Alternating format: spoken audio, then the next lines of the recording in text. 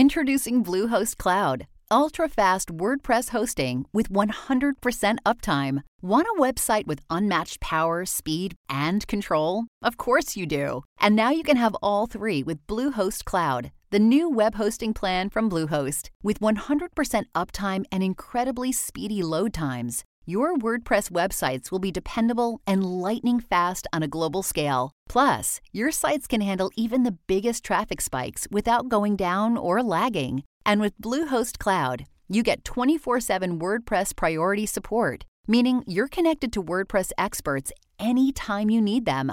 Not to mention, you automatically get daily backups and world-class security. So, what are you waiting for? Get Bluehost Cloud today by visiting Bluehost.com. That's Bluehost.com.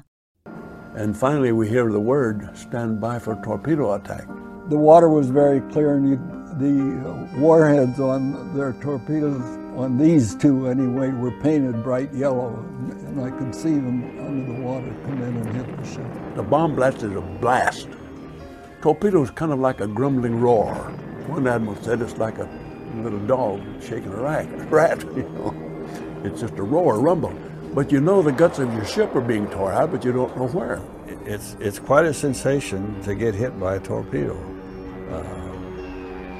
The Yorktown was 20,000 tons or whatever, and I'll swear it lifted us a couple feet straight up in the air and right back down. The ship rolled up, rocked, ship stem to stern, shook.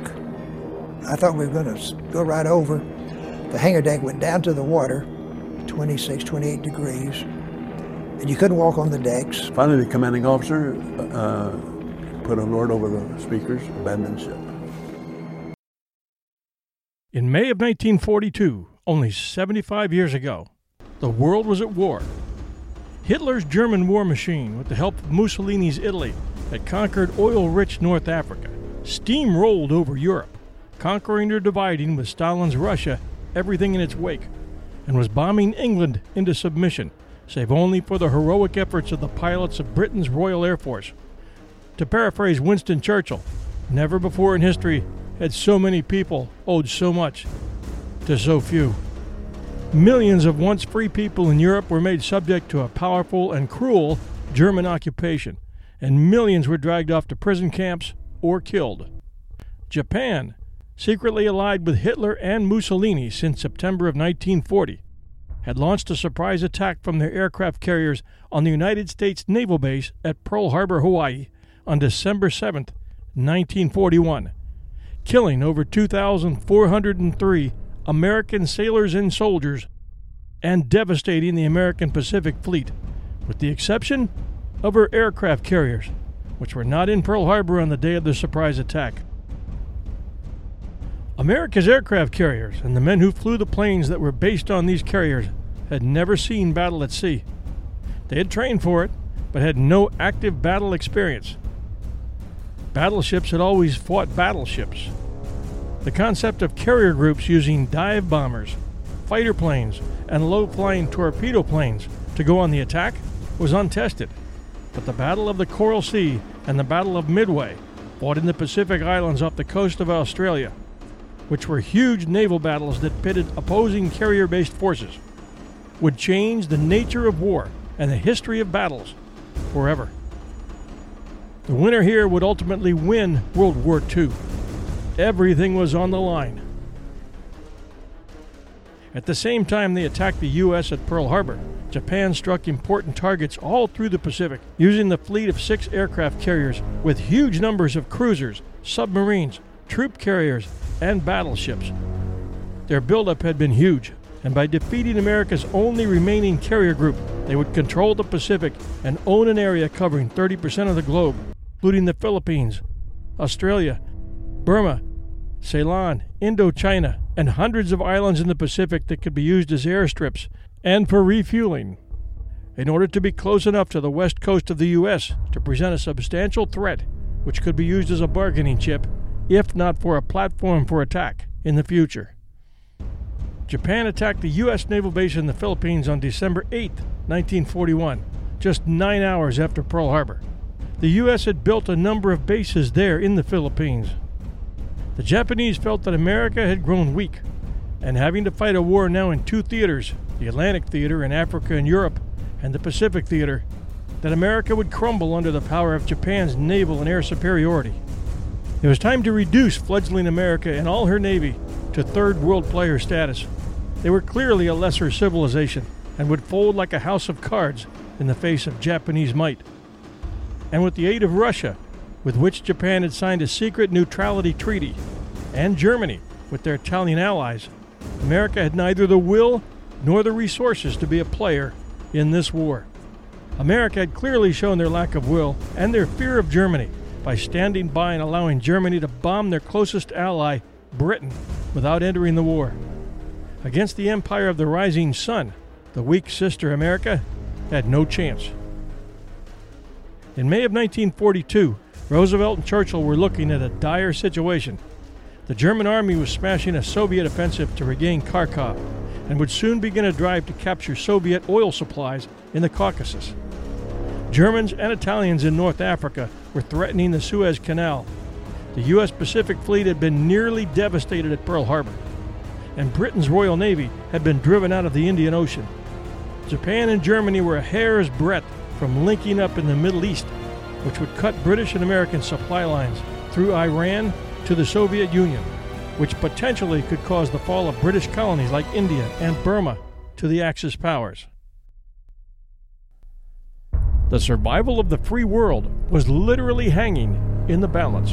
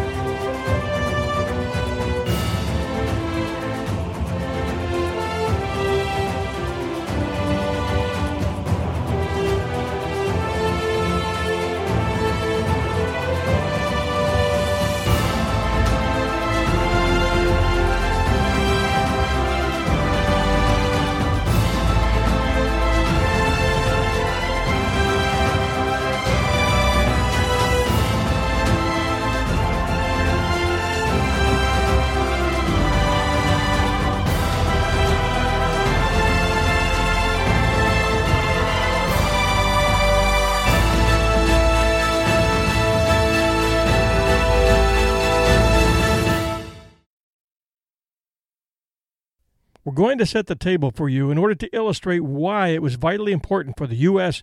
and its allies to defeat the Japanese at sea in the Pacific Theater in 1942.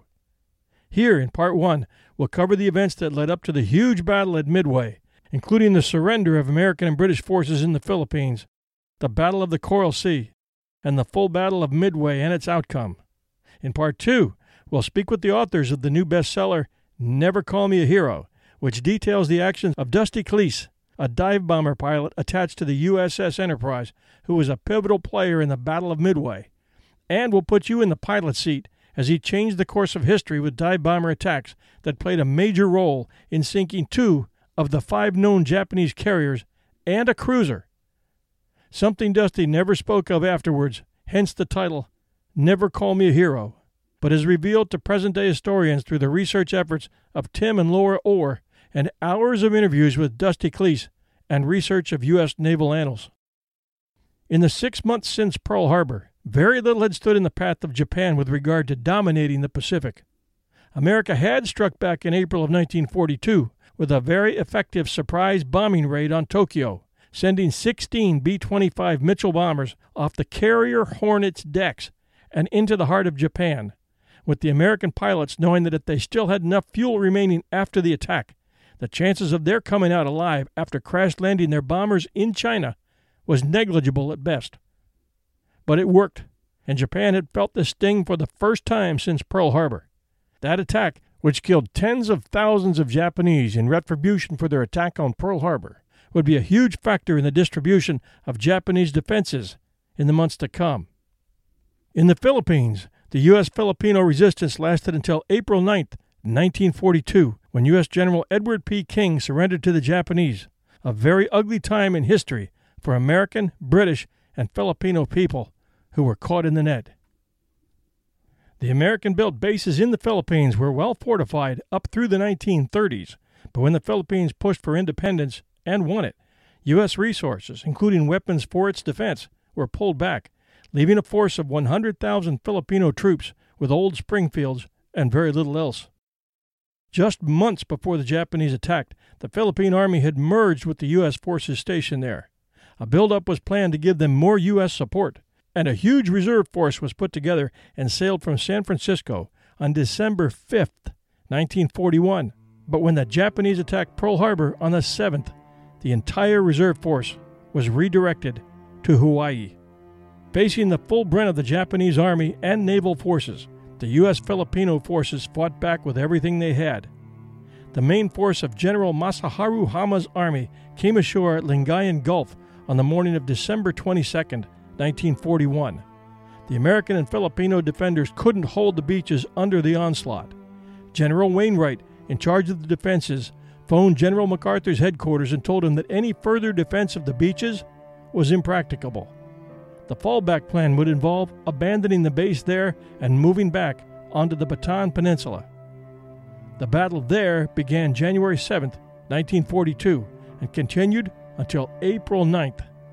It was a battle of epic proportions, with the Americans and Filipino troops hopelessly surrounded, using old weapons, and with ammunition and food and water running low.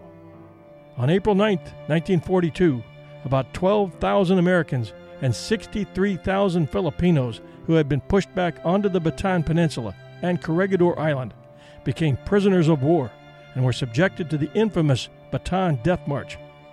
I had an uncle who survived it, but like many who returned from World War II, he would never talk about it. But my father told me the story. The manner in which these prisoners were treated is a crime among many Japanese crimes of war that should never be forgotten. We hear much about the Nazis, and deservedly so, but little about Japanese atrocities. As a result, very few Americans or Brits shed a tear when Hiroshima and Nagasaki were destroyed. In 75 years, all that hatred has been replaced with a lasting peace, but never forget what mankind is capable of. The Japanese, after penning up tens of thousands of prisoners, basically watched them starve to death or taunted them to kill each other for scraps.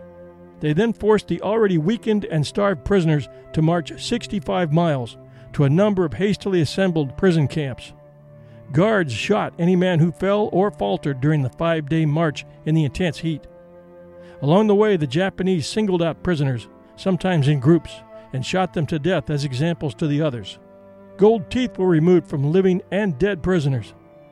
The prisoners started out from Maribelis on June the 10th, having already been starving, and the battle wounded gone without medical treatment since the surrender 60 days before. Prisoners were beaten and tortured for enjoyment, as the common Japanese soldier did not recognize these men as POWs, but saw them as animals. One favorite means of torture was the sun treatment. Prisoners were forced to sit in the glaring sun without helmets or head covering. If they begged for water, they were shot. Some were forced to strip naked and sit within sight of fresh water. Trucks drove over the fallen. Cleaning crews selected from prisoners were chosen to execute the fallen. Marchers were randomly bayoneted or beaten with rifle butts. It was well known by the end of 1942 that if you had to surrender, your chances of being killed by the Japanese were extremely high in comparison to Germans. Between 7,000 and 18,000 American and Filipino men and women were killed after being tortured and abused. During the Bataan Death March alone, 600 American and somewhere near 7,000 Filipinos either died of exhaustion, dehydration, wounds, beheadings, or bullets. That's 100 or more dead bodies per mile. All captured women on Manila, along with Filipino citizens, were mistreated. Being forced to watch their babies bayoneted was only a part of their hell. Like the Chinese, who the Japanese invaded in 1937, the Filipino people hold very little love for the Japanese today. You get the point. The reason I'm making this point is to say that all parts of war are connected. This action begets other action. For Japan to achieve their objectives of capturing British, American, and Dutch oil-rich territories in the Pacific Theater, they needed to move troops by sea and control the skies as well. Without sea power, the crux of which was now clearly emerging as carrier force and submarine power, controlling the land was impossible. Air power was needed to protect their assets in the ocean. It was the carrier group with their dive bombers, torpedo bombers, and fighter planes that had launched the attack on Pearl Harbor, sinking 18 American ships. It was the carrier group that attacked and strafed all the strategic Allied defenses in the Pacific, preparing the way for troop landings. It was the carrier groups that were giving the Japanese the critical advantage in their attempt to dominate the Pacific. Very different from the German threat, which was predicated upon land troops, big guns, and, for a while, air power, which the RAF finally decimated, a huge factor in Germany's eventual downfall in 1944. German subs were extremely effective, but their battleships were more huge targets than offensive weapons, and they had no carriers. The Philippine Islands were one loss among many in the Pacific, but frighteningly representative of what all of the Pacific, including Australia, and all of Europe, would suffer if the war was lost. And to be clear, no one in 1942 could have told you how it would all end up. It was a very frightening time. The loss in the Philippines was morally staggering to the United States, although Roosevelt, wrongly, was to hide the news of the Japanese brutality for 2 years. Among the world's civilized countries, there was no middle ground, unless you were Swiss, who declared neutrality and did not enter the fight against Germany. I have a close relative who was a boy in Norway when the Nazis came, and he has a lot to say still about the Swiss. We are not exaggerating when we say that to all those people around the world who loved freedom, in the dark and frightful year of 1942, only one average lifetime ago, Midway was probably the most important battle of the 20th century. It was time for the colossal rumble in the Pacific. Admiral Yamamoto's plan for the Pacific Theater was to invade Port Moresby in New Guinea and set up a base from which he could dominate the skies over northern Australia. He would use his carrier strike force to smash the only real opposition remaining in the Pacific by May of 1942, the U.S. Navy's Pacific Fleet, or what was left of it.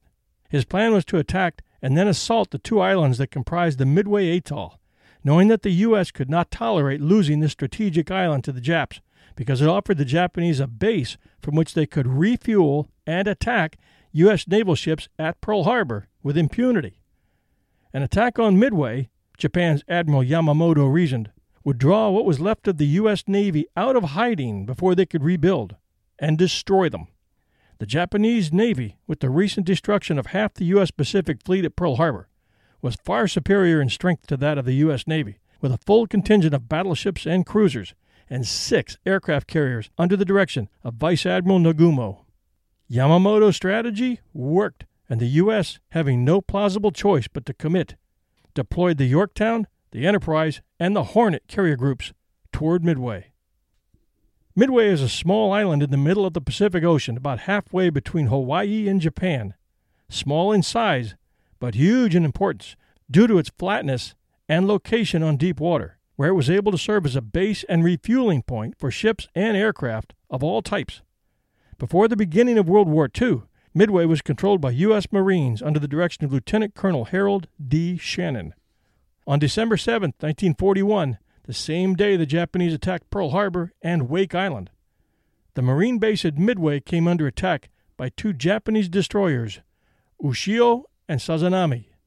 The shelling began at 9:41 a.m. and lasted nearly 1 hour, severely damaging the American command, including communications and power plants, where First Lieutenant George Cannon was hit by shrapnel, causing arterial bleeding, and where he refused medical attention until they could get communications restored and the wounded Marines around him could receive attention. He was to receive the first Medal of Honor awarded to a Marine in World War II. The base came under attack from Japanese submarines and Zero fighters in the months to come, but never surrendered. Marine pilots operating out of Midway took heavy casualties against the faster and more nimble Japanese Mitsubishi Zero fighters in the months to come, until they learned a strategy called the Thatch Weave. The Thatch Weave was an aerial combat tactic developed by naval aviator John S. Thatch, T-H-A-C-H, and named by James H. Flatley of the United States Navy soon after the United States' entry into World War II. It is a tactical formation maneuver in which 2 or more Allied planes would weave in regularly intersecting flight paths to lure an enemy into focusing on one plane, while the targeted pilot's wingman would come into position to attack the pursuer. Thach had heard from a report published in the 22nd September 1941 Fleet Air Tactical Unit Intelligence Bulletin of the Japanese Mitsubishi Zero's extraordinary maneuverability and climb rate. Before even experiencing it for himself, he began to devise tactics meant to give the slower-turning American Grumman F-4F Wildcat fighters a chance in combat. While based in San Diego, he would spend every evening thinking of different tactics that could overcome the Zero's maneuverability and speed, and would then test them in flight the following day. Working at night with matchsticks on the table, he eventually came up with what he called the beam defense position, but which soon became known as the Thach weave. It was executed either by two fighter aircraft side by side, or by two pairs of fighters flying together. When an enemy aircraft chose one fighter as his target, the two wingmen turned in towards each other. After crossing paths, and once their separation was great enough, they would then repeat the exercise, again turning in towards each other, bringing the enemy plane into the wingmen's sights. A correctly executed Thach weave, assuming the bait was taken and followed, left little chance of escape to even the most maneuverable opponent. Thach called on Ensign Edward Butch O'Hare, who led the 2nd Section in Thach's division, to test the idea. Thach took off with 3 other Wildcats in the role of defenders. O'Hare, meanwhile, led 4 Wildcats in the role of attackers. The defending aircraft had their throttles wired to restrict their performance, while the attacking aircraft had their engine power unrestricted. This simulated an attack by superior fighter aircraft. Trying a series of mock attacks, O'Hare found that in every instance, Thach's fighters, despite their power handicap, had either ruined his attack or actually maneuvered into position to shoot back. After landing, O'Hare excitedly congratulated Thach. "Skipper, it really worked. I couldn't make any attack without seeing the nose of one of your airplanes pointed right at me." Thach carried out the first test of the tactic in combat during the Battle of Midway in June 1942, when a squadron of Zeros attacked his flight of 4 Wildcats. Thach's wingman, Ensign R.A.M. Dibb, was attacked by a Japanese pilot and turned towards Thach, who dove under his wingman and fired at the incoming enemy aircraft's belly until its engine ignited. The maneuver soon became standard among U.S. Navy pilots and was adopted by U.S. Army Air Force pilots. Marines fighting Wildcats from Henderson Field on Guadalcanal also adopted the Thach weave. The tactic initially confounded the Japanese Zero pilots flying out of Rabaul. Saburo Sakai, the famous Japanese ace, relates their reaction to the Thach weave when they encountered Guadalcanal Wildcats using it. For the first time, Lieutenant Commander Tadashi Nakajima encountered what was to become a famous double-team maneuver on the part of the enemy. 2 Wildcats jumped on the commander's plane. He had no trouble in getting on the tail of an enemy fighter, but never had a chance to fire before the Grumman's teammate roared at him from the side. Nakajima was raging when he got back to Rabaul. He had been forced to dive and run for safety. The maneuver proved so effective that American pilots also used it during the Vietnam War, and it remains an applicable dogfighting tactic today. The Battle of the Coral Sea was fought from May 4th through May 8th, 1942, and was the first confrontation between carrier groups in history, also marking the first sea battle during which opposing ships did not fire directly at each other. Japan had begun the move to attack Port Moresby in New Guinea and Tulagi in the Solomons, sending several units of Japan's combined fleet under the command of Admiral Shigeyoshi Inoue. Thanks to intelligence gained from the Navy's Signals Intelligence Unit, the U.S. knew their plan and sent 2 U.S. Navy carrier task forces and a joint Australian-American cruiser force to oppose the move, under the command of Admiral Frank Fletcher. How important was SIGINT, Signals Intelligence, to the outcome of the Pacific War? Immense. Allied cooperation in the Pacific Theater included the joint Royal Australian Navy, U.S. Navy Fleet Radio Unit, Melbourne, and the Central Bureau, which was attached to the HQ of the Allied Commander of the Southwest Pacific area. At first, Central Bureau was made up of 50% American, 25% Australian Army, and 25% Royal Australian Air Force personnel. In addition, Royal Australian Air Force operators trained in Townsville, Queensland, in intercepting Japanese telegraphic katakana were integrated into the new Central Bureau. Traffic analysts began tracking Japanese units in near real time. A critical result was the identification of the movement by sea of 2 Japanese infantry divisions from Shanghai to New Guinea. Their convoy was intercepted by U.S. submarines, causing almost complete destruction of these units. Army units in the Pacific included the U.S. 978th Signal Company, based at the Allied Intelligence Bureau's secret Camp X, near Beaudesert, Queensland, south of Brisbane. This unit was a key part of operations behind Japanese lines, including communicating with guerrillas and the Coast Watcher organization. It also sent radio operators to the guerrillas and then moved with the forces invading the Philippines. The network in Australia was listening to Yamamoto as he deployed forces. Exact locations weren't always known, but the size and strength of his assets and the date and times of deployment were being intercepted. On May 3rd and 4th, the Japanese captured Tulagi, although several of their supporting warships were sunk or damaged in surprise attacks launched from the legendary U.S. carrier Yorktown. This alerted the Japanese high command that the U.S. had taken the bait and was headed for Midway. The USS aircraft carrier Lexington CV-2, named Lady Lex, was an early aircraft carrier built for the United States Navy back in the late 20s. The Lexington was at sea when the Pacific War began, 7th of December 1941, ferrying fighter aircraft to Midway Island.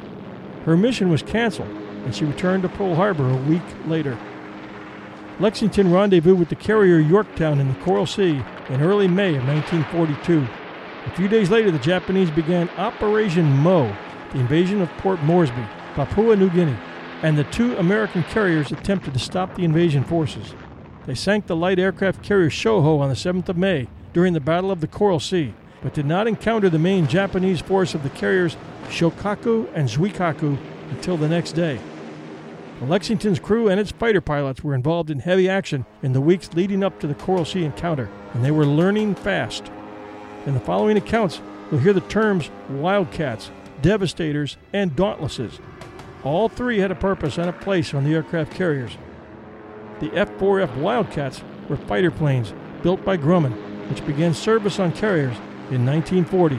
With a top speed of 318 miles per hour, the Wildcat was outperformed by the faster 331 mile per hour, more maneuverable, and longer-ranged Japanese Mitsubishi A6M Zeros.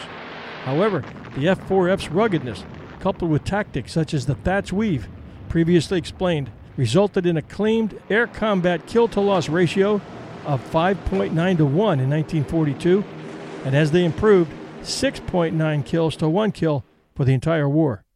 The Wildcat fighter planes carried 4 12.7 millimeter guns in the wings and had a range of 900 miles. They could carry 2 bombs, but rarely did. Their use is best applied in defense of the dive bombers and torpedo planes from attacking Japanese Zeros, in the defense of island fortifications like Midway, and in the defense of all carrier force ships. Needing less flight deck area for takeoff than the other planes, the Wildcats were always the first to take off from the decks. The Douglas SBD Dauntless were naval scout planes and dive bombers that were manufactured by Douglas Aircraft from 1940 through 1944. The SBD stands for Scout Bomber Douglas, was the United States Navy's main carrier-borne scout plane and dive bomber through this time. It was also flown by the United States Marine Corps, both from land air bases and aircraft carriers. The SBD is best remembered as the bomber that delivered the fatal blows to the Japanese carriers at the Battle of Midway in June of 1942. During its combat service, the SBD was an excellent naval scout plane. The SBD possessed long-range, good handling characteristics, maneuverability, potent bomb load, great diving characteristics, good defensive armament with 50 caliber Browning machine guns in front and 32 caliber in the rear, and it was built well. It was hard to take down. It would climb to 10 or 20,000 feet above its target, then come screaming down out of the skies above a Japanese ship, delivering its payload at the last second, then pulling out of its dive before hitting the water. The SBD Navy pilots, like Dusty Cleese, whose story is included in the next episode, were extremely well trained, and had to be, because actually hitting the deck of a ship which was swerving to avoid being hit was like finding a needle in a haystack, a very tricky proposition. And the pilots' nerves, with anti-aircraft munitions exploding all around and Jap Zeros coming in from their blind side, had to be rock steady. It was the SBDs and pilots like Cleese that would determine the outcome of Midway and swing the outcome of the war to the advantage of the Allies. The third type of planes operating off the carriers were Douglas TBD Devastators, the torpedo bomber of the United States Navy, which were ordered in 1934, entering service in 1937. At that point, it was the most advanced aircraft flying for the Navy, and possibly for any Navy in the world. But the fast pace of aircraft development quickly caught up with it, and by the time of the Japanese attack on Pearl Harbor, the TBD was already outdated. They began to be replaced during the war with Grumman Avengers. The Devastator pilots knew what the score was and never hesitated. When you go to war with what you've got. Acting with bravery and resolve throughout their service, they would score 5 major hits on the Japanese carrier Shoho at the onset of the Battle of the Coral Sea, and ended up being virtually eliminated within the next month at Midway. During May 7th and May 8th, planes from both opposing carrier groups battled furiously for supremacy in the waters of the Coral Sea. The Japanese fleet carrier Shokaku was heavily damaged, while the American carrier, the Lexington CV-2, was mortally hit, exploding several hours after being attacked by Japanese dive bombers. 2,770 men were rescued from the Lexington, and 216 lost their lives before that ship went down after being scuttled.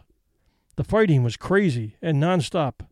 American pilots did locate 2 more Japanese carriers, which were spotted by a dauntless pilot named Joe Smith. He radioed in, and pilots from the Yorktown and the Lexington raced toward the Japanese carriers, Shokaku and Zuikaku. The 2 carriers were protected by 16 Zeros, but dive bombers from the Yorktown were able to hit the radically maneuvering carrier Zuikaku with 2 1,000-pound bombs, causing heavy damage to the carrier's wooden flight deck, but not putting it out of action. The Yorktown torpedo planes failed to get any hits, partially due to misses, partially due to faulty torpedoes. The next attack by the Lexington torpedo bombers scored 11 misses, no hits. Aerial duels were commonplace throughout most of May 8th as the flight squadrons passed each other making return trips to their carriers, and at night on the 7th, some Japanese pilots mistook the Lexington's homing signal for their own, nearly landing on the Lexington's flight deck. It was a wild melee for 2 days, resulting in 90 Japanese aircrew lost in the attacks, compared to 35 for the U.S. The Japanese believed they had sunk 2 carriers, the Yorktown and the Lexington, plus an oiler and a destroyer. The Americans had prevented an invasion of Port Moresby, which was key to the Japanese plan of control, and they had learned much from this prolonged battle in the Coral Sea, and were able to make fast improvements in carrier tactics and equipment, including fighter tactics, strike coordination, overcoming disadvantages with torpedo bombers, and realizing the need for a new design, and defensive strategies, such as anti-aircraft strategies, that would be put to use in the coming days and weeks. The Battle of Midway was a decisive naval battle in the Pacific theater of World War II, fought between June 4th and June 7th, 1942, only 6 months after Japan's attack on Pearl Harbor, and 1 month after the Battle of the Coral Sea. By anyone's standards, it changed the course of history by virtually eliminating the Japanese carrier force from the Pacific theater and providing a huge psychological benefit to the Allies in knowing that the war could be won. Not would be, but could be. And that was all the U.S. needed. Military historian John Keegan called it the most stunning and decisive blow in the history of naval warfare. Most significantly, American cryptographers were able to determine the date and location of the planned attack, enabling the forewarned U.S. Navy to prepare its own ambush. We'll tell that story in a moment. There were 7 aircraft carriers involved in the battle, and all 4 of Japan's large aircraft carriers, Akagi, Kaga, Soryu, and Hiryu, part of the 6th carrier force that had attacked Pearl Harbor 6 months earlier. And a heavy cruiser was also lost, while the U.S. lost the carrier Yorktown and the destroyer. The U.S. would end up losing 150 aircraft and 300 men killed, while the Japanese lost 4 aircraft carriers, 1 heavy cruiser sunk, and a 2nd badly damaged, 348 aircraft, and 3,057 killed. It was a massive hit to Japanese confidence, although news of the losses did not reach the mainland. Japan carefully hid all its major losses, going so far as to send the wounded, captains, and crews that fought through Midway to remote posts in the Pacific with orders not to talk about what had happened to their ships. After Midway and the exhausting attrition of the Solomon Islands campaign, Japan's capacity to replace its losses in materiel, particularly aircraft carriers, and men, especially well-trained pilots and maintenance crewmen, rapidly became insufficient to cope with mounting casualties, while the United States' massive industrial and training capabilities made losses far easier to replace. Typical of Japanese naval planning during World War II, Yamamoto's battle plan for taking Midway, named Operation MI, was exceedingly complex. It required the careful and timely coordination of multiple battle groups over hundreds of miles of open sea. His design was also predicated on optimistic intelligence suggesting that the USS Enterprise and the USS Hornet, forming Task Force 16, were the only carriers available to the U.S. Pacific Fleet. During the Battle of the Coral Sea, 1 month earlier, you'll remember that the USS Lexington had been sunk and the USS Yorktown damaged so severely that the Japanese believed she too had been lost. However, following hasty repairs at Pearl Harbor, Yorktown sortied and would go on to play a critical role in the discovery and eventual destruction of the Japanese fleet carriers at Midway. Also, Yamamoto's plan included attacking and controlling the American Marine base at Midway Island, which, due to the unbreakable courage of the Marines stationed there, failed to roll over to the Japanese. Midway was able to serve as a fixed-location aircraft carrier for all types of planes during the battle, adding a second carrier to the Yorktown, leaving Yamamoto underestimating American strength by 2 carrier strike forces, if you can count a fixed-location island as a carrier, which it certainly performed the same function. Finally, much of Yamamoto's planning, coinciding with the general feeling among the Japanese leadership at the time, was based on a gross misjudgment of American morale, which we previously discussed, and which was believed to be affected from the string of Japanese victories in the preceding months. We know from earlier in this episode that Yamamoto wanted to lure the U.S. carrier fleet into a trap at Midway so he could destroy our carrier forces once and for all, and that the U.S. had no choice but to take the bait or risk another attack on Pearl, as Midway was a critical port, runway, and refueling station located within striking distance of Pearl Harbor. On Midway, by 4th of June, the U.S. Navy had stationed 4 squadrons of PBYs, 31 aircraft in total, for long-range reconnaissance duties, and 6 brand-new TBF-1 Avengers, the latter a detachment from Hornet's VT-8. The Marine Corps stationed 19 SBD Dauntlesses, 7 F-4F-3 Wildcats, 17 SBTU-3 Vindicators, and 21 F-2A-3s. The U.S. Army Air Force contributed a squadron of 17 B-17 Flying Fortresses and 8 B-26 Marauders, equipped with torpedoes. In total, 126 aircraft. Although the F-2As and SB-2Us were already obsolete, they were the only aircraft available to the Marine Corps at the time. What Yamamoto did not know was that the U.S. had broken the main Japanese naval code, dubbed JN-25 by the Americans, divulging many details of his plan to the enemy. Since early 1942, the U.S. had been decoding messages stating that there would soon be an operation at Objective AF. It was not initially known where AF was, but Commander Joseph Rochefort and his team at Station Hypo in Hawaii were able to confirm that it was Midway. The powers that were in Washington, D.C. originally did not believe that Hypo's assessment was correct, however, and now the decision fell upon Admiral Nimitz to make the decision on whether or not to plan his entire strategy around Hypo's intelligence or not. Hypo needed the proof that their intelligence was correct. Captain Wilfred Holmes devised a ruse of telling the base at Midway by secure undersea cable to broadcast an uncoded radio message stating that Midway's water purification system had broken down. Took over, he told Leighton, he says, I want you to tell me what Admiral Yamamoto was thinking and planning, and most importantly, I want you to tell me today what he's going to do tomorrow.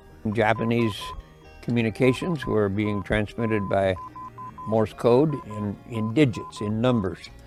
The digits of the JN-25 code were 5 digits, 5-digit code groups. By the time of the Battle of Midway, we had recovered probably 40% of those code groups. And the result of that was we were able to read enough of the message texts to make intelligent sense out of what the message was about. We knew from the follow-up translations after the Pearl Harbor attack that Pearl Harbor was AH. And we also had references to AF and an AK. We discovered that AK, was French frigate shoals, and that's where the submarines met. And we knew that Hawaii was AH. There was also one reference in some of that traffic to AF, which we kind of deduced was Midway. The Naval Air Station at AF had reported to his headquarters in Hawaii that he had a water casualty and had a limited supply of fresh water. Well, that cinched it. That cinched it.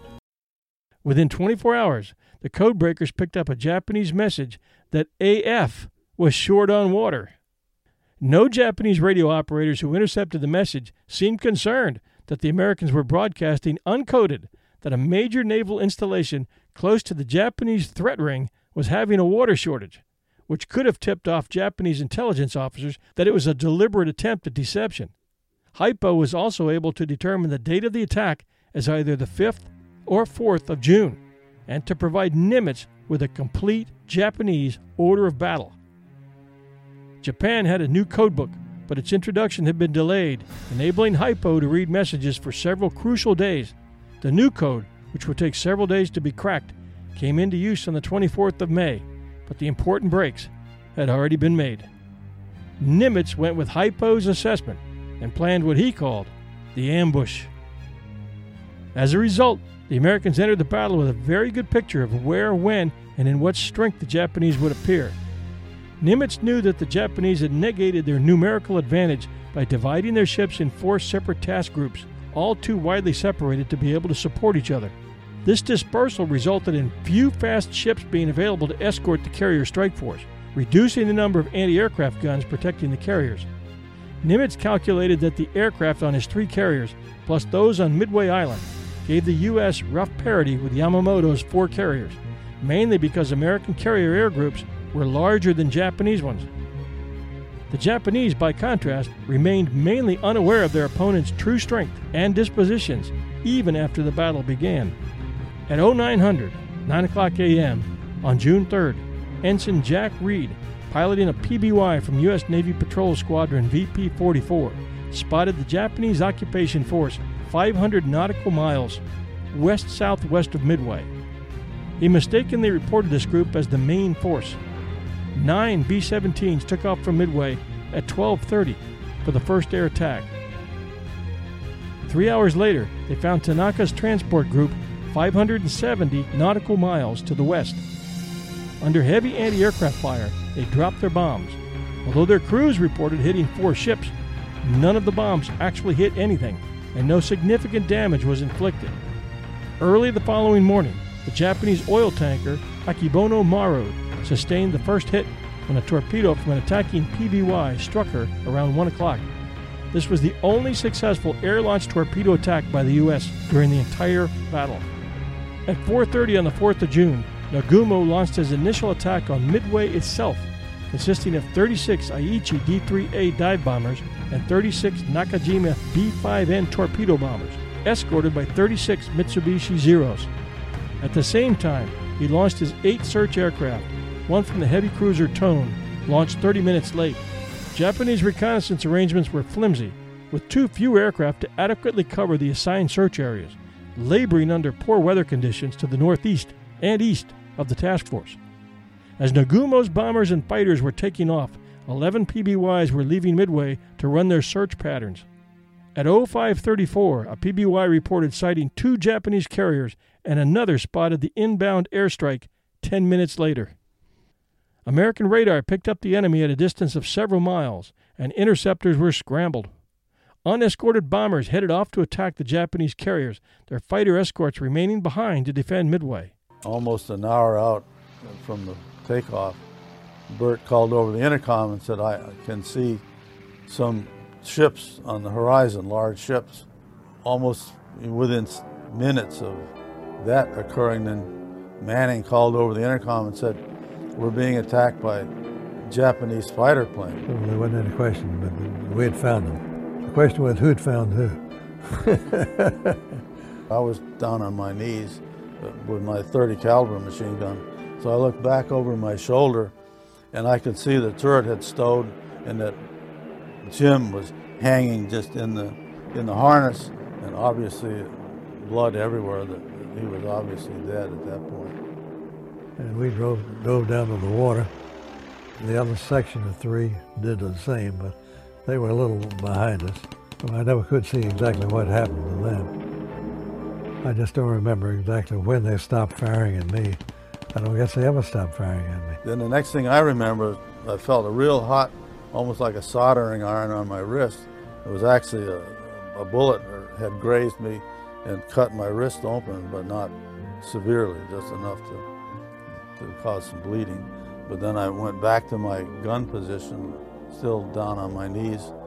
And then the next thing that I do remember was hanging down and coming to, and I put my hand up on my head, and it almost felt like a hole in my head and just blood pouring off. And I was wearing a baseball cap at the time, and this is my cap that I had on, and there's the bullet hole in the cap where I'd been hit on the head. About that time, my stick went left in my hand. She started down just slightly, with the trim just slightly nose down.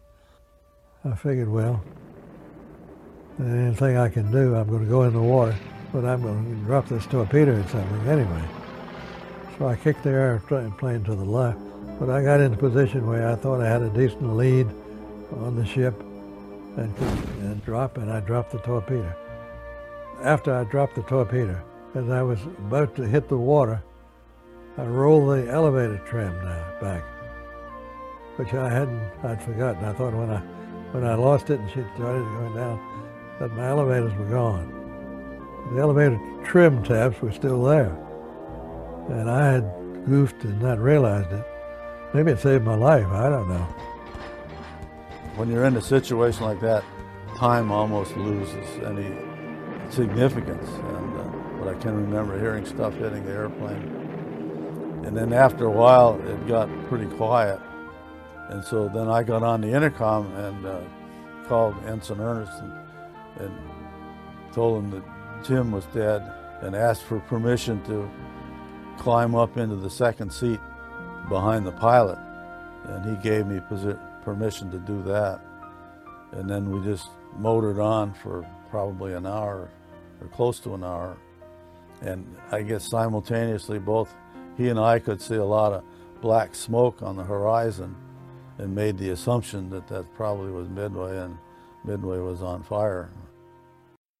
At 0620, Japanese carrier aircraft bombed and heavily damaged the U.S. base at Midway. A young Marine commander named John Ford captured color footage of the attack on Midway, which can be found with an easy search online. Ford would later become a famous Hollywood producer, best known for his John Wayne films, producing 157 films and winning 7 Academy Awards. He retired from the Navy as a Rear Admiral. Midway-based Marine fighters, which included 7 F-4Fs and 21 F-2As, intercepted the Japanese and suffered heavy losses, although they managed to destroy 4 B-5Ns and at least 3 A-6Ms. Within the first few minutes, 3 F-4Fs and 13 F-2As were destroyed, while most of the surviving U.S. planes were damaged, with only 2 remaining airworthy. American anti-aircraft fire was intense and accurate, destroying 4 additional Japanese aircraft and damaging many more. Of the 108 Japanese aircraft involved in the attack on Midway Island, 11 were destroyed, 14 were heavily damaged, and 29 were damaged to some degree. The initial Japanese attack did not succeed in neutralizing Midway. American bombers could still use the airbase to refuel and attack the Japanese invasion force, and most of Midway's land-based defenses were still intact. Japanese pilots reported to Nagumo that a second aerial attack on Midway's defenses would be necessary if troops were to go ashore by 7th of June. Having taken off prior to the Japanese attack, American bombers based on Midway made several attacks on the Japanese carrier force. These included 6 Grumman Avengers detached to Midway from the USS Hornet's VT-8. Midway was the first combat mission for the VT-8 airmen and the combat debut of the TBF. The first Marine aviator to perish in battle, Major Lofton R. Henderson of VMSB 241, was killed while leading his inexperienced Dauntless Squadron into action. The main airfield at Guadalcanal was named after him in August of 1942. Henderson Airfield. One B-26, after being seriously damaged by anti-aircraft fire, veered into a steep dive straight toward the Akagi. Making no attempt to pull out of its run, the aircraft narrowly missed crashing directly into the carrier's bridge, which would have killed Nagumo and his command staff. This experience may well have contributed to Nagumo's determination to launch another attack on Midway, in direct violation of Yamamoto's order to keep the reserve strike force armed for anti-ship operations. War historians and generals will tell you that every action, no matter how seemingly inconsequential it looks like on the surface at the time, causes a reaction, and the Battle of Midway was to be no exception to that rule. The heroic stand the American pilots were making at Midway prompted Nagumo, in charge of the Japanese task force, to order that his reserve planes, which were half his air power, be refitted with land bombs instead of the bombs intended for ships. But now, at 8 a.m. on the morning of June 5th, Nagumo suddenly receives word that a sizable American force has been spotted to the east, and again he orders a refit, delaying his reserve force, sparing Midway from a follow-up attack, at least for the moment. Most importantly, in the hurry to change out the bombs, the land bombs are being stocked in wire crates located on the flight deck. In accordance with Japanese carrier doctrine at the time, Admiral Nagumo had kept half his aircraft in reserve. These comprised 2 squadrons each of dive bombers and torpedo bombers. The dive bombers were as yet unarmed. The torpedo bombers were armed with torpedoes should any American warships be located. Then, the same scout plane that had sent the first message to Nagumo regarding the presence of a carrier force finally radioed the presence of a single carrier. This was one of the carriers from Task Force 16. The other carrier was not sighted. Nagumo was now in a quandary. Rear Admiral Tamon Yamaguchi, leading Carrier Division 2, the Hiryu and the Soryu, recommended that Nagumo strike immediately with the forces at hand. 18 Aichi dive bombers, each on Soryu and Hiryu, and half the ready cover patrol aircraft. Nagumo's opportunity to hit the American ships was now limited by the imminent return of his Midway strike force, nearly out of gas and needing to land or risk ditching. To complicate that, because of the constant flight deck activity associated with combat air patrol operations during the preceding hour, the Japanese never had an opportunity to position their reserve planes on the flight deck for launch. Japanese carrier doctrine preferred the launching of fully constituted strikes rather than piecemeal attacks. Without confirmation of whether the American force included carriers, that information not being received until about 8:20, Nagumo's reaction was, by the book. In addition, the arrival of another land-based American airstrike at 7:53 gave weight to the need to attack the island again. In the end, Nagumo decided to wait for his first strike force to land, then launch the reserve, which would by then be properly armed with torpedoes. In the final analysis, it made no difference. Fletcher's carriers had launched their planes beginning at 0700, so the aircraft that would deliver the crushing blow were already on their way. Even if Nagumo had not strictly followed carrier doctrine, he could not have prevented the launch of the American attack. And the next few hours would change the course of history. The Americans had already launched their carrier aircraft against the Japanese. Fletcher, in overall command aboard the Yorktown and benefiting from PBY sighting reports from the earlier morning, ordered Spruance to launch against the Japanese as soon as was practical, while initially holding Yorktown in reserve in case any other Japanese carriers were found. The first plane took off from Spruance's carriers Enterprise and Hornet a few minutes after 0700. Fletcher, upon completing his own scouting flights, followed suit at 0800 from Yorktown. Fletcher, along with Yorktown's commanding officer, Captain Elliot Buckmaster, and their staffs, had acquired first-hand experience in organizing and launching a full strike against an enemy force in the Coral Sea. But there was no time to pass these lessons on to Enterprise and Hornet, which were tasked with launching the first strike. Spruance ordered the striking aircraft to proceed to target immediately, rather than waste time waiting for the strike force to assemble, since neutralizing enemy carriers was the key to the survival of his own task force. While the Japanese were able to launch 108 aircraft in just 7 minutes, it took Enterprise and Hornet over an hour to launch nearly the same number.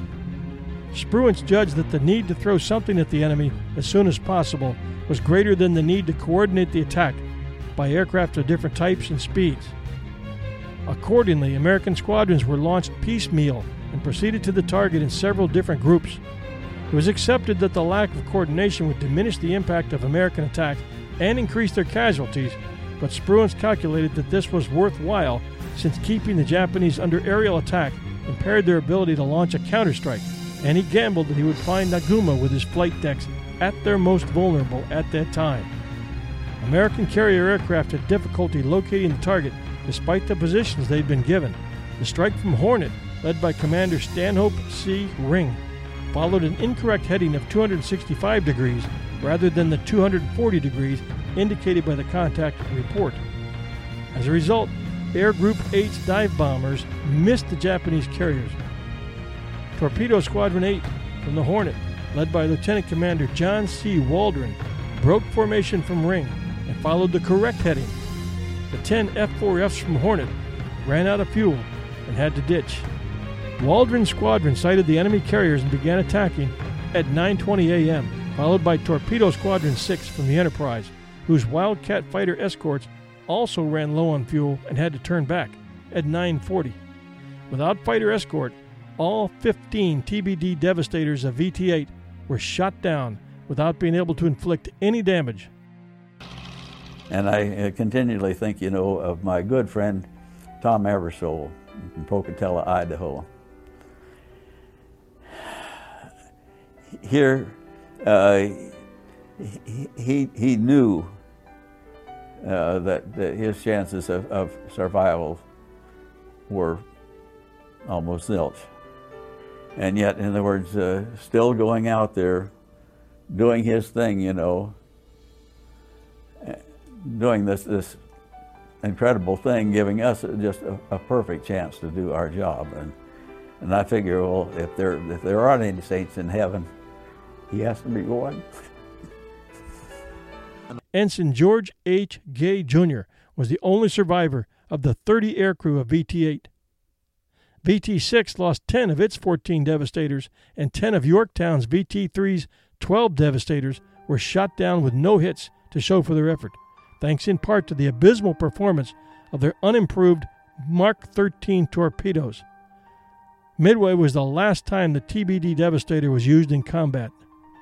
The Japanese Combat Air Patrol, or CAP, flying Mitsubishi Zeros, made short work of the unescorted, slow, underarmed TBDs. A few TBDs managed to get within a few ship lengths range of their targets before dropping their torpedoes, close enough to be able to strafe the enemy ships and force the Japanese carriers to make sharp, evasive maneuvers. But all of their torpedoes either missed or failed to explode. Remarkably, senior Navy and Bureau of Ordnance officers never questioned why half a dozen torpedoes, released so close to the Japanese carriers, produced no results. The abysmal performance of American torpedoes in the early months of the war became a scandal. Torpedo after torpedo either missed by running directly under the target, prematurely exploded, or struck targets with textbook right-angle hits, sometimes with an audible clang, and failed to explode. Despite their failure to score any hits, the American torpedo attacks achieved 3 important results.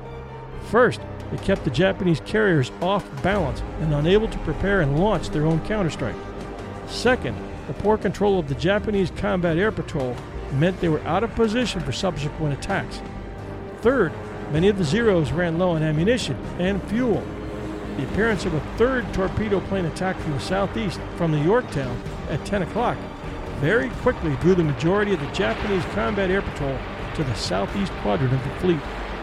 By chance, at the same time, 3 squadrons of SBDs from Enterprise and Yorktown were spotted by the Japanese as they were approaching from the southwest and northeast. The Yorktown squadron had flown just behind VT-3, but elected to attack from a different course. The 2 squadrons from Enterprise were running low on fuel because of the time spent looking for the enemy. But Enterprise Squadron Commander Wade McCluskey Jr. decided to continue this search, and by good fortune spotted the wake of the Japanese destroyer Arashi steaming at full speed to rejoin Nagumo's carriers after having unsuccessfully depth-charged U.S. submarine Nautilus, which had unsuccessfully attacked the battleship Kirishima. This is another great example of how seemingly unrelated action turned the tide of an entire battle. The U.S. sub Nautilus had somehow been able to position itself smack in the middle of the Japanese carrier fleet and launched some torpedoes, which struck the battleship Kirishima. The destroyer Arashi lingered back to drop depth charges for about an hour, until finally deciding to catch up with the carriers. McCluskey's decision to continue the search, and his judgment in the opinion of Admiral Chester Nimitz, decided the fate of our carrier task force and our forces at Midway. The destroyer Arashi, in its haste to get back to the Japanese fleet, led McCluskey's planes right to the carrier task force. All three American dive bomber squadrons arrived almost simultaneously at the perfect time, locations, and altitudes to attack. Most of the Japanese combat air patrol was focusing on the torpedo planes of VT-3 and were out of position. Armed Japanese strike aircraft filled the hangar decks. Fuel hoses snaked across the decks as refueling operations were hastily being completed, and the repeated change of ordnance meant that bombs and torpedoes were stacked around the hangars, rather than stowed safely in the magazines, making the Japanese carriers extraordinarily vulnerable. Beginning at 10:22 a.m., the two squadrons of Enterprise's air group split up with the intention of sending one squadron each to attack Kaga and Akagi. A miscommunication caused both of the squadrons to dive at the Kaga. Recognizing the error, Lieutenant Commander Richard Halsey Best and his two wingmen were able to pull out of their dives and, after judging that Kaga was doomed, headed north to attack Akagi, coming under the onslaught of bombs from almost two full squadrons. I was amazed to see that the deck was a bright yellow, because our decks had been stained a North Pacific blue ever since the start of the war. And in addition to the deck being a bright yellow, the big rising sun up forward of the elevator, it was glowing red, was like a tremendous advertisement of here we are the Japanese Navy.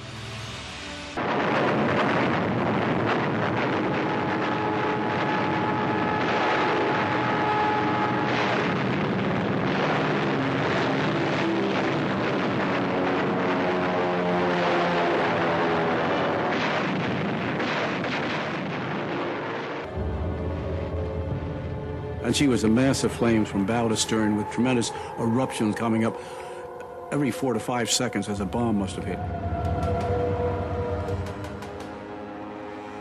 Simultaneously, Commander McClatchy and his squadron were bombing the Kaga.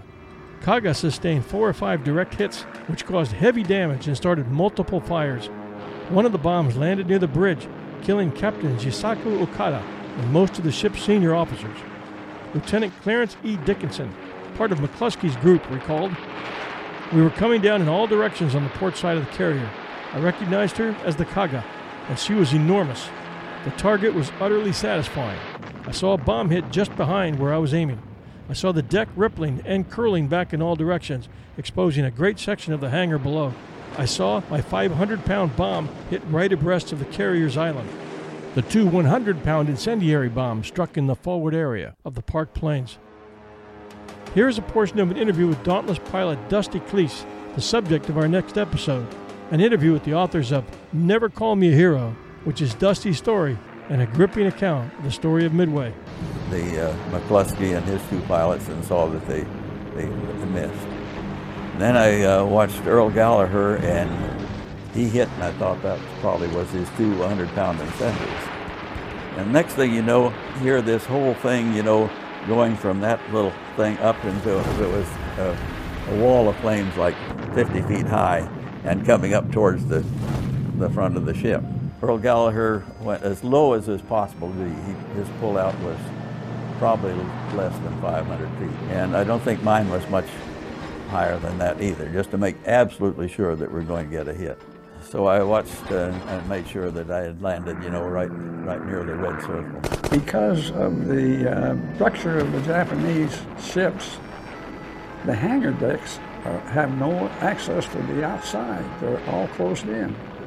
So if a bomb goes down to the hangar deck and explodes, it ain't going to be out the side. The explosion won't go out the side. It all takes place inside. So it's just like an explosion followed by an implosion. I released and immediately turned to counter his attack and got down as low in the water as I could. And we're now in the middle of the Japanese fleet. Several minutes later, Best and his two wingmen dived on the Akagi. Mitsuo Fuchida, the Japanese aviator who had led the attack on Pearl Harbor, was on the Akagi when it was hit and described the attack. A lookout screamed, "Hell divers!" I looked up to see 3 black enemy planes plummeting towards our ship. Some of our machine guns managed to fire a few frantic bursts at them, but it was too late. The plump silhouettes of the American Dauntless dive bombers quickly grew larger, and then a number of black objects suddenly floated eerily from their wings. Although Akagi sustained only one direct hit, it proved to be a fatal blow. The bomb struck the edge of the midship deck elevator and penetrated to the upper hangar deck, where it exploded among the armed and fueled aircraft in the vicinity. Nagumo's chief of staff, Ryunosuke Kusaka, recorded, "A terrific fire, bodies all over the place. Planes stood tail up, belching livid flames and jet-black smoke, making it impossible to bring the fires under control. Another bomb exploded underwater very close astern. The resulting geyser bent the flight deck upward in grotesque configurations and caused crucial rudder damage." Simultaneously, Yorktown's VB-3, commanded by Max Leslie, went for Soryu, scoring at least 3 hits and causing extensive damage. Some of Leslie's bombers did not have any bombs as they were accidentally released when the pilots attempted to use electrical arming switches. Nevertheless, Leslie and others still dove, strafing carrier decks and providing cover for those who had bombs. Gasoline ignited, creating an inferno while stacked bombs and ammunition detonated. VT-3 targeted Hiryu, which was hemmed in by Soryu, Kaga, and Akagi, but achieved no hits. Within 6 minutes, Soryu and Kaga were ablaze from stern to stern as fires spread through the ships. Akagi, having been struck by only one bomb, took longer to burn, but the resulting fires quickly expanded and soon proved impossible to extinguish. She too was eventually consumed by flames and had to be abandoned. All 3 carriers remained temporarily afloat as none had suffered damage below the waterline, other than rudder damage to the Akagi caused by the near miss close astern. Despite initial hopes that Akagi could be saved, or at least towed back to Japan, all 3 carriers were eventually abandoned and scuttled. Hiryu, the sole surviving Japanese aircraft carrier, wasted little time in counterattacking. Hiryu's first attack wave, consisting of 18 D-3As and 6 fighter escorts, followed the retreating American aircraft and attacked the first carrier they encountered, Yorktown, hitting her with 3 bombs, which blew a hole in the deck, snuffed out her boilers, and destroyed 1 anti-aircraft mount. The damage also forced Admiral Fletcher to move his command staff to the heavy cruiser Astoria. As far as the battle, never been in anything like that. It's just absolutely unbelievable what that guy up there is trying to kill me. And the other thing is, when they had dive bombers, that dive bomber was after me, nobody else. My general quarters were on the flight deck. But the twists and turns, and I gotta say a good word for Captain Buckmaster. He saved that ship, conning it away from torpedoes and bombs. But anyway, we had a lot of close misses on the starboard side. But Captain Buckmaster would see the dive bombers coming down and give hard to port or hard to starboard, whichever. But we did take some real structural damage from near misses. The concussion and the shrapnel from the bombs caused us severe damage. But the one bomb that hit the deck went down to the 4th level and killed the repair party. Repair teams were able to temporarily patch the flight deck and restore power to several boilers within an hour, giving her a speed of 19 knots and enabling her to resume air operations. 13 Japanese dive bombers and 3 escorting fighters were lost in this attack. Approximately 1 hour later, Hiryu's second attack wave, consisting of 10 B-5Ns and 6 escorting A-6Ms, arrived over the Yorktown. The repair efforts had been so effective that the Japanese pilots assumed the Yorktown must be a different, undamaged carrier. They attacked, crippling Yorktown with 2 torpedoes. She lost all power and developed a 23-degree list to port. 5 torpedo bombers and 2 fighters were shot down in this attack. News of the 2 strikes, with the mistaken reports that each had sunk an American carrier, greatly improved Japanese morale. The few surviving aircraft were all recovered aboard Hiryu. Despite the heavy losses, the Japanese believed that they could scrape together enough aircraft for one more strike against what they believed to be the only remaining American carrier.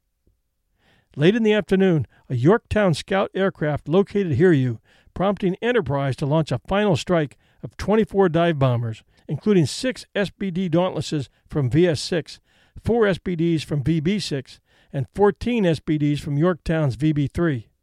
Despite Hiryu being defended by a strong cover of more than a dozen Zero fighters, the attack by Enterprise, an orphaned Yorktown aircraft launched from Enterprise, was successful.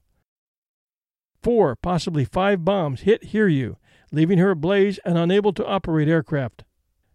Hornet strike, launched late because of a communications error, concentrated on the remaining escort ships, but failed to score any hits.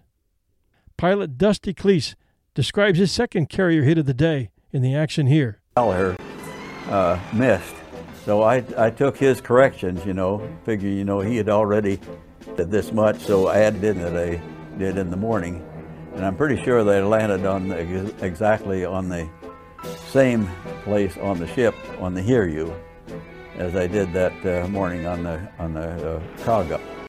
After futile attempts at controlling the blaze, most of the crew remaining on Hiryu were evacuated, and the remainder of the fleet continued sailing northeast in an attempt to intercept the American carriers. Despite a scuttling attempt by a Japanese destroyer that hit her with a torpedo and then departed quickly, Hiryu stayed afloat for several more hours, being discovered early the next morning by an aircraft from the escort carrier Hoshu, and prompting hopes she could be saved, or at least towed back to Japan. Soon after being spotted, though, Hiryu sank. Rear Admiral Tamon Yamaguchi, together with the ship's captain, Tomeo Kaku, chose to go down with the ship, costing Japan perhaps her best carrier officer. As darkness fell, both sides took stock and made tentative plans for continuing the action. Admiral Fletcher, obliged to abandon the derelict Yorktown and feeling that he could not adequately command from a cruiser, ceded operational command to Spruance. Spruance knew the United States had won a great victory, but he was still unsure of what Japanese forces remained and was determined to safeguard both Midway and his carriers. To aid his aviators, who had launched at extreme range, he had continued to close with Nagumo during the day and persisted as night fell. Finally, fearing a possible night encounter with Japanese surface forces and believing Yamamoto still intended to invade, based in part on a misleading contact report from a submarine Tambor, Spruance changed course and withdrew to the east, turning back west towards the enemy at midnight. For his part, Yamamoto initially decided to continue the engagement and sent his remaining surface forces searching eastward for the American carriers. Simultaneously, he detached a cruiser raiding force to bombard the island of Midway again. It was fortunate Spruance did not pursue, for he had come in contact with Yamamoto's heavy ships, including Yamato, in the dark, and considering the Japanese Navy's superiority in night attack tactics at the time, there was a very high probability his cruisers would have been overwhelmed and his carriers possibly sunk. Spruance failed to regain contact with Yamamoto's forces on June 5th, despite extensive searches. Towards the end of the day, he launched a search and destroy mission to seek out any remnants of Nagumo's carrier force. This late afternoon strike narrowly missed detecting Yamamoto's main body and failed to score hits on a straggling Japanese destroyer. The strike planes returned to the carriers after nightfall, prompting Spruance to order Enterprise and Hornet to turn on their lights to aid the landings. Over the following 2 days, several strikes were launched against the stragglers, first from Midway, then from Spruance's carriers. Nakuma was eventually sunk by Dauntlesses, while Mogami, survived further severe damage to return home for repairs. Dauntless pilot Dusty Cleese, again, flying off the Enterprise, and the only Dauntless pilot to score hits on both the Kaga and the Hiryu, took part in the attack that crippled the Mogami. The destroyers Arashio and Asashio were also bombed and strafed during the last of these attacks. Captain Richard E. Fleming, a U.S. Marine Corps aviator, was killed while executing a glide bomb run on Mikuma and was posthumously awarded the Medal of Honor. Meanwhile, salvage efforts on the Yorktown were encouraging, and she was taken in tow by the USS Vireo. In the late afternoon, possibly because of the large amount of debris in the water, a Japanese submarine located them and fired a salvo of torpedoes, 2 of which struck the Yorktown. There were few casualties aboard, since most of the crew had already been evacuated, but a 3rd torpedo from this salvo struck the destroyer USS Hammond, which had been providing auxiliary power to Yorktown. The Hammond broke in 2 and sank immediately with the loss of 80 lives, mostly because her own depth charges exploded. With further rescue deemed hopeless, the remaining repair crews were evacuated from Yorktown, which sank just after 5 p.m. on June 7th. They were, as you say, they were towing Yorktown, going to tow it back to Pearl Harbor with a 27-degree list at 1 1/4 knot per hour. What they were doing, if they'd sent a fleet tug out to do that, they would have made it, except 2 days later, late June 6th, the submarine I-158 got inside the radar range of the destroyers, and they fired 4 shots. 1 missed, 2 caught Yorktown below the bridge keels, and 1 caught the Hammond. The Hammond had come alongside to supply water and electricity. They were going to try to flood the Yorktown and right it. But that submarine, that one torpedo caught the Hammond nearly midship broadside and broke the thing in half. And I think nearly all hands went down because their depth charges went off in the water. By the time the battle ended, 3,057 Japanese had died. Casualties aboard the 4 carriers were Akagi, 267, Kaga, 811, Hiryu, 392, Soryu, 711, a total of 2,181. The heavy cruisers Mikuma sank, 700 casualties, and Mogami, badly damaged, 92 deaths, accounted for another 792 total deaths. In addition, the destroyers Arashio bombed, 35 lost, and Asashio, strafed by aircraft, 21 lost, were both damaged during the air attacks which sank Mikuma and caused further damage to Mogami. Float planes were lost from the cruisers Chikuma and Tone. The dead aboard the destroyers Tanakaze, 11, Arashi, 1, Kazagumo, 1, and the fleet oiler Akebonomaru, 10, made up the remaining 23 casualties. At the end of the battle, the U.S. lost the carrier Yorktown and the destroyer. 307 brave Americans had been killed, including Major General Clarence L. Tinker, Commander, 7th Air Force, who personally led a bomber strike from Hawaii against the retiring Japanese fleet. After winning a clear victory, and as pursuit became too hazardous near Wake, American forces retired. Spruance once again withdrew to the east to refuel his destroyers and rendezvous with the carrier Saratoga, which was ferrying much-needed replacement aircraft. Fletcher transferred his flag to Saratoga on the afternoon of 8th of June and resumed command of the carrier force. For the remainder of that day and then the 9th of June, Fletcher continued to launch search missions from the 3 carriers to ensure the Japanese were no longer advancing on Midway. Late on June 10th, a decision was made to leave the area, and the American carriers eventually returned to Pearl Harbor. Historian Samuel E. Morrison noted in 1949 that Spruance was subjected to much criticism for not pursuing the retreating Japanese, thus allowing their surface fleet to escape. Clay Blair argued in 1975 that had Spruance pressed on, he would have been unable to launch his aircraft after nightfall, and his cruisers would have been overwhelmed by Yamamoto's powerful surface units, including the Yamato. Furthermore, the American air groups had suffered considerable losses, including most of their torpedo bombers. This made it unlikely they would be effective in an airstrike against the Japanese battleships, even if they'd managed to catch them during daytime. Also, by this time, Spruance's destroyers were critically low on fuel. On June 10th, the Imperial Japanese Navy conveyed to the Military Liaison Conference an incomplete picture of the results of the battle. Chuichi Nagumo's detailed battle report was submitted to the High Command on the 15th of June. It was intended only for the highest echelons in the Japanese Navy and government, and was guarded closely throughout the war. In it, one of the most striking revelations is the comment on the Mobile Force Commander Nagumo's estimates. "The enemy is not aware of our plans. We were not discovered until early in the morning of the 5th at the earliest." In reality, the whole operation had been compromised from the beginning by Allied code-breaking efforts. The Japanese public and much of the military command structure was kept in the dark about the extent of the defeat. Japanese news announced a great victory. Only Emperor Hirohito and the highest Navy command personnel were accurately informed of the carrier and pilot losses.